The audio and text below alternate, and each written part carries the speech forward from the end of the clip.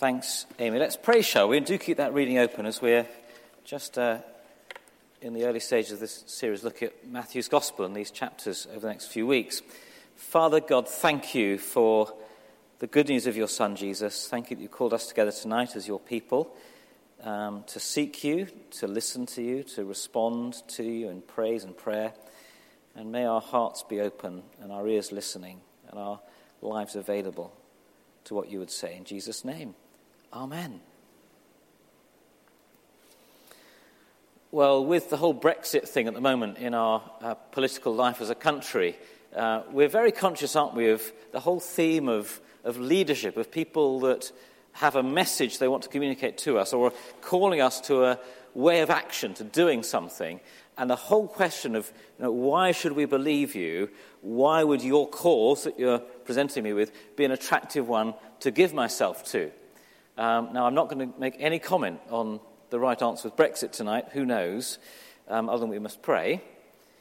But the gospel writers, and Matthew being one of them, they are writing to us because they believe that this person, Jesus, that they're presenting us with, is the most important person we could hear about. He has the greatest cause for us to respond to, and actually a crucial step of actions for us to take if we accept him. And that's what we mean by this theme of discipleship that I mentioned earlier. To be a follower of Jesus. Who is this that's calling me to follow him? Why should I follow him? What does it look like if I do? Those are the three big questions, actually in any gospel passage, but especially really in tonight's passage. Who is this that's calling me to follow him? Why should I do that? What would it look like to do so? Now, the who, we've begun to look at already in recent weeks. If you were in a Christmas carol service, you'd have probably heard parts of Matthew 1 and 2 read, the birth of Jesus, the visit of the wise men, and so on. And we've seen in chapter 3 and earlier in chapter 4, Jesus being baptized, and in that moment God declared, "This is my son." So there's a big answer. Who is this? It's God's son. But also, God used the language of his servant from the Old Testament, the one that would come to give his life as a ransom for many. So, son and servant of God, that's going on already. We saw last time that as God's faithful son, unlike any of us, Jesus faces human temptation completely and yet resists it totally. We're all tempted, but Jesus alone survived temptation unscathed because he's God's son, because he's doing God's work. And we come tonight in this second half of chapter 4 to those three questions again. Who is this? Why should I listen to him? Why should I respond to him? And what would it look like if I did? And we begin really with a bit more of the who question, and what I'm calling a crucial moment. And the who Jesus is tied up with the what is this moment that's just arrived, the crucial moment. If you look at that first little section, verses 12 to 16 there. The background, John the Baptist has been arrested by Herod, John the Baptist being Jesus' relative, the one that said at his baptism, this is God's son. And as John's arrested by this evil King Herod, Jesus, we're told, withdraws to a place called Galilee. And Galilee is kind of Hicksville. It's kind of, be careful, Richard, Great Yarmouth. It's the back of beyond. It is a busy place. It's got a big population, apparently over 200 villages, substantial, 10,000 or so living in each one. So actually a good place in some ways for Jesus to begin his ministry. It was on, as you see there, the way of the sea. It was on a big trade route. So again, strategic in terms of lots of people that would hear about Jesus in Galilee. But it was seen by the respectable people as not the kind of place for a good Jew to live, let alone for a Jewish rabbi to begin his ministry. And it's where Jesus chooses. It was in pagan hands for much of its history. The kind of northern fringe of Israel, often invaded under the influence of Greek culture, which some Jewish culture saw as a dangerous thing. There were Gentiles, non-Jews, living there, even doing things like, a very Norfolk thing, raising pigs for goodness sake. Not very kosher. And yet, here's the crucial moment that comes in.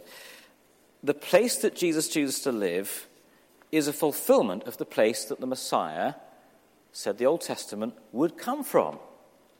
So his arrival in Galilee is a crucial moment. It's fulfillment of prophecy. It's God doing what he said he'd do, sending the Messiah through this land of Galilee. And Matthew helps us here, as he often does, by quoting from the Old Testament, from the book of Isaiah, that little bit in the middle of our reading there, land of Zebulun, land of Naphtali, this place around the Sea of Galilee. The people living in darkness, on them a great light has dawned. And if you've been at a carol service recently, you might recognize those words from Isaiah 9, pointing to the day when God would send his great king, his Messiah, and the next few verses of Isaiah continue with those famous words from our carol services of the wonderful Counselor, the mighty God, the everlasting Father, the Prince of Peace. This is him. And Matthew's saying, it may sound unlikely that God would send his Messiah to Galilee, but I believe, Matthew's saying, he has done so in Jesus' move to live there, and in so doing has brought a crucial moment, the fulfillment of prophecy. That this one, however unlikely that the Messiah would come from Great Yarmouth, that he would love a people such as this, that the rest of us look down on, that's what God is doing. Crucial moment. And that's very encouraging for us, because in one sense, we're all, aren't we, people from that kind of place.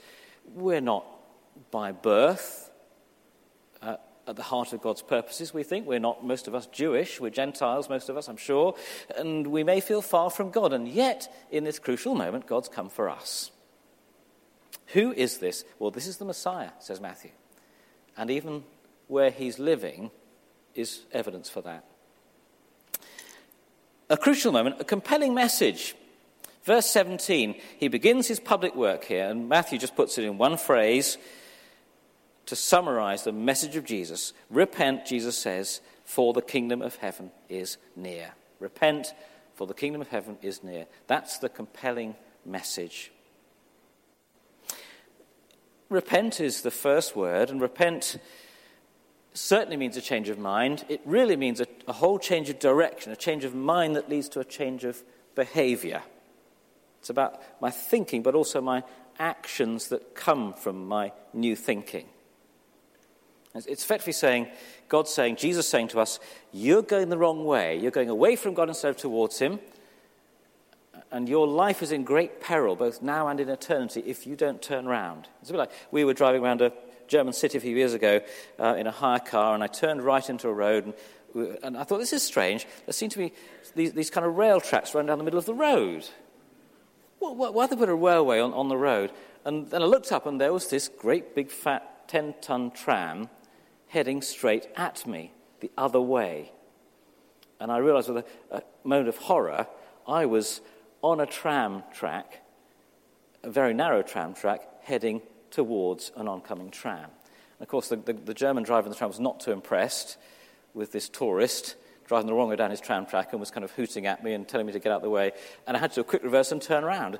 That is repenting. It's not just saying, oh, I've got it all wrong, I feel really terrible about it. It's saying, I'm going to turn around and get out of here. It is as if, the kingdom of heaven, as Jesus says, is coming. It's near because the king is coming.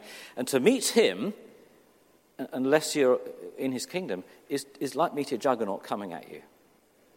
And one day, when we meet him face to face in eternity, if we haven't found him before that moment, it really will be like a juggernaut hitting us. Repent, for the kingdom of heaven's at hand. It's an urgent, isn't it? An urgent message.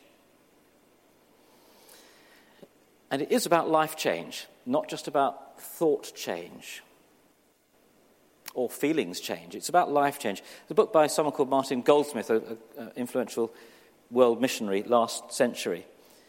He tells a story. He says, when my wife worked in North Sumatra, we were struck by the fact that the Christians there did not normally use the terms born again when speaking about Christians. They generally expressed the true faith in Jesus by talking about following him.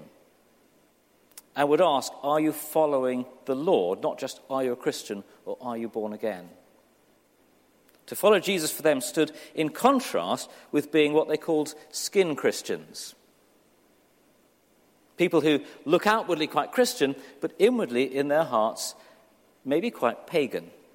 Those who follow Jesus, he says, will firstly form a close relationship with him, then they will also obey him as Lord and King. And that was a quote on our sheet tonight, at the top of our sheets from Dietrich Bonhoeffer, wasn't it, as well? That those who obey Jesus are those that believe in him, and those that believe in him are those that obey him. So that's the message, isn't it? A compelling message to repent, to get ready to turn around, to see a change of life following from a change of heart, because the kingdom is near. It's a compelling message because his fame is spreading. If you look at the last little section, verse 23, we'll come back to that middle one in a second, but that last section, 23 to 25, there are large crowds being drawn to this preacher, aren't there? They're coming from Galilee, but also from the Decapolis, a little bit further away. That's 10 cities of that area. From Jerusalem, that's sort of 100 miles south, Judea, the area around Jerusalem, the region across the Jordan. And if you kind of look at the maps and plot some of this stuff, some of them are travelling, certainly Jerusalem to Galilee, 100 miles as the crow flies, but the route you'd probably take, more like 150 miles.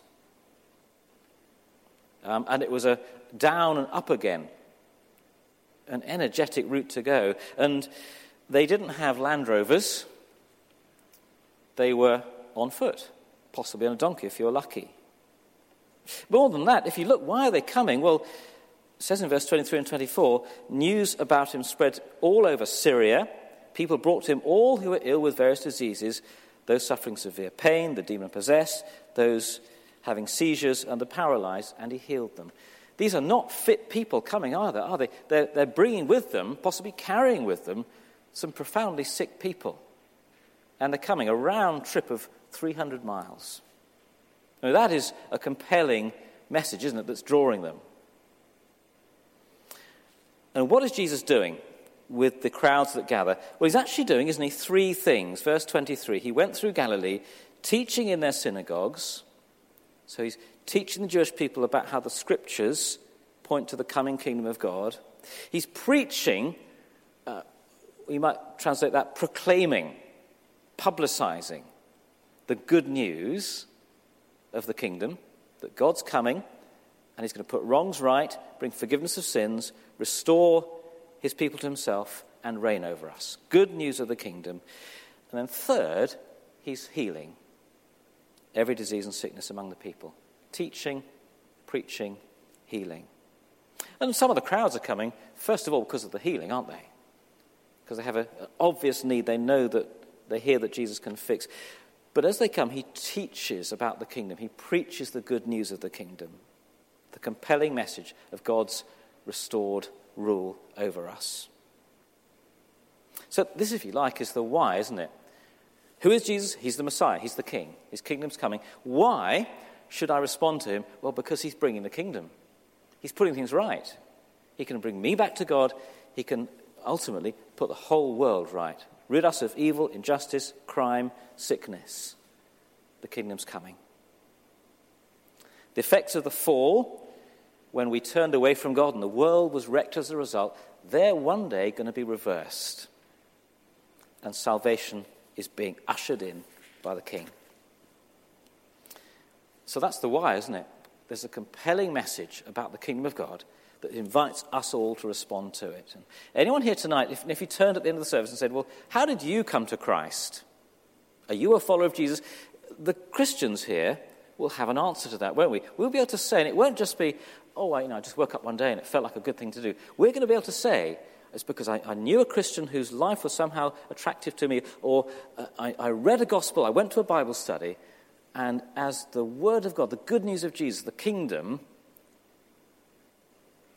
soaked my understanding and my life, I was brought to repentance and faith. I had my life turned round.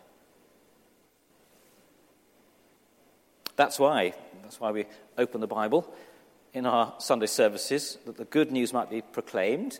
It's why we look at it in our small groups. It's why we look at it on Discover courses that are coming up next month.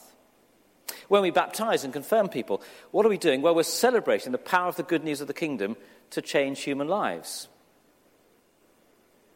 That this is the means God's given to bring people from death to life.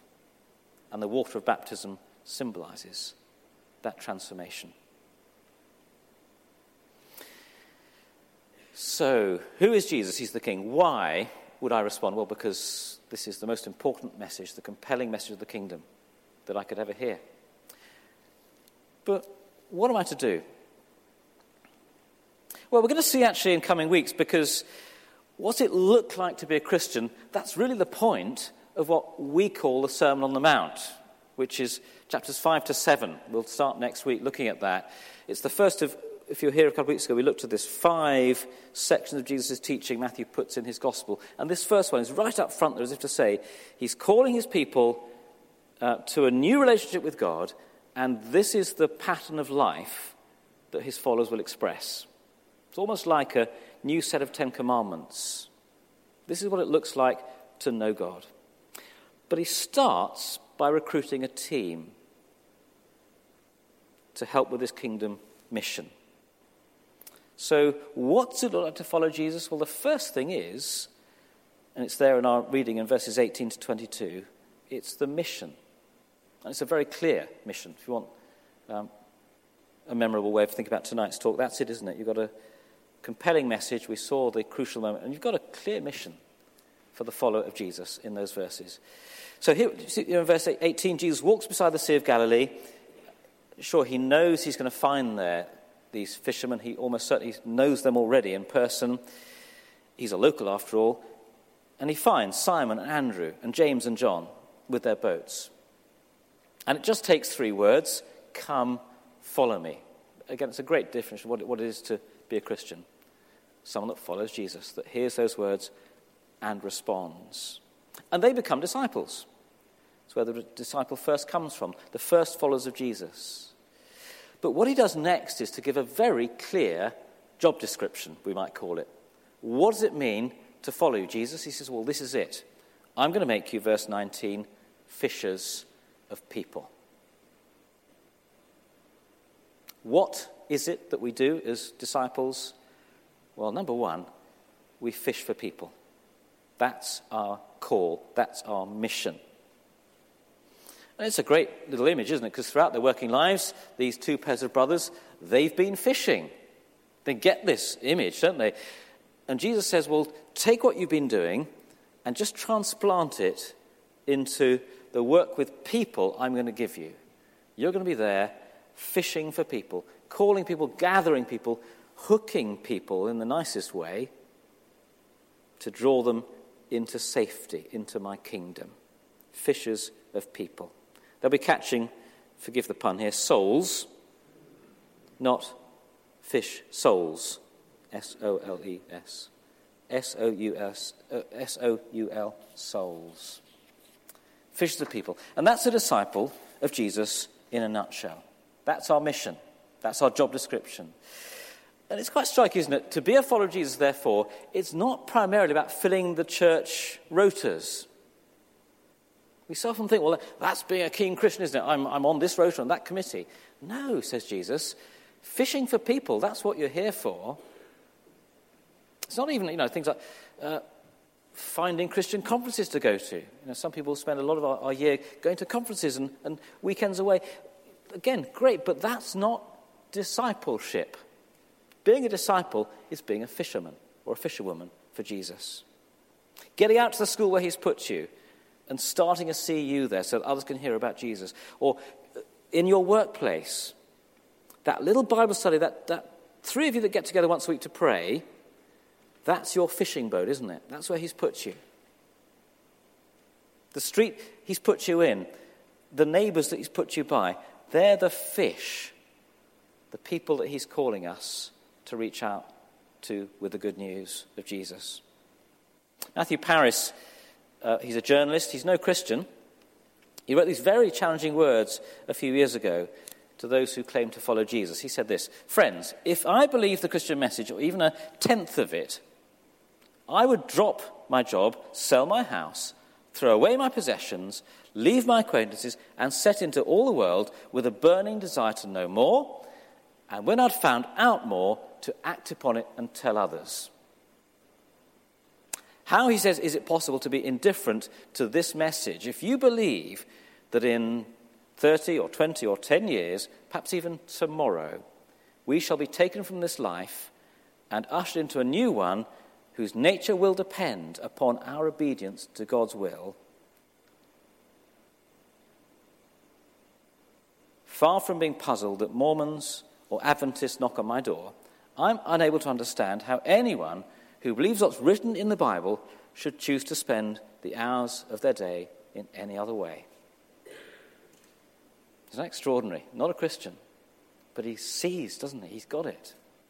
This is the mission. This is our definition as disciples. We're fishers. So can I ask you, and I'm beginning to kind of wrap up now, but can I ask you, how, if you are a disciple, a follower of Jesus, how can you explain what Jesus means to you, to someone at work or at school or at college this week, in no more than 4 or 5 sentences? Because that's almost certainly the only time people will give us. Can you do that? If you can't, go home tonight and just write that out. Have a go. 4 or 5 sentences. What does Jesus mean to you? Or if you like, what is the good news of being a Christian, of the kingdom, in 4 or 5 sentences, 100 words or so, no more. And if you are here tonight, friends, and you are not yet a follower of Jesus,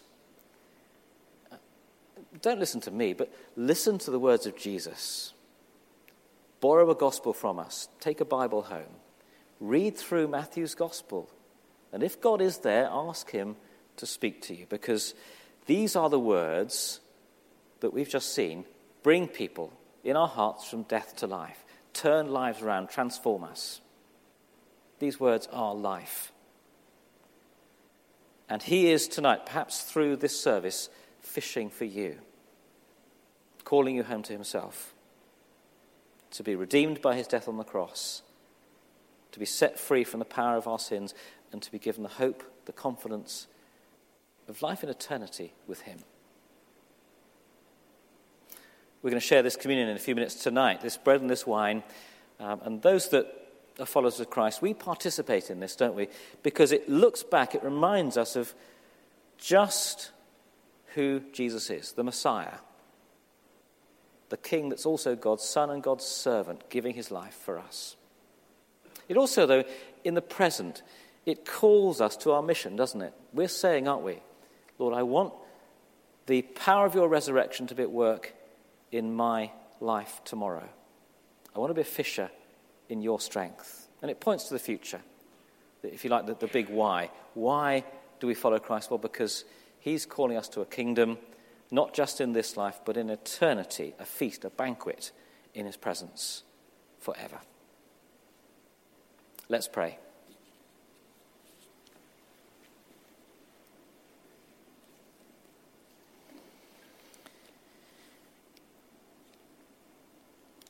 Lord, we thank you for the good news which you proclaimed, that you've come to those that were in darkness to bring light, to those far from you to call us home. You've called to bring your kingdom, to put wrongs right, to forgive sins, to lift troubled hearts, to right injustices, to bring your reign on earth and in eternity. And we pray that you will, by your Spirit, make us strong as your followers, that we may express our faith in what we do,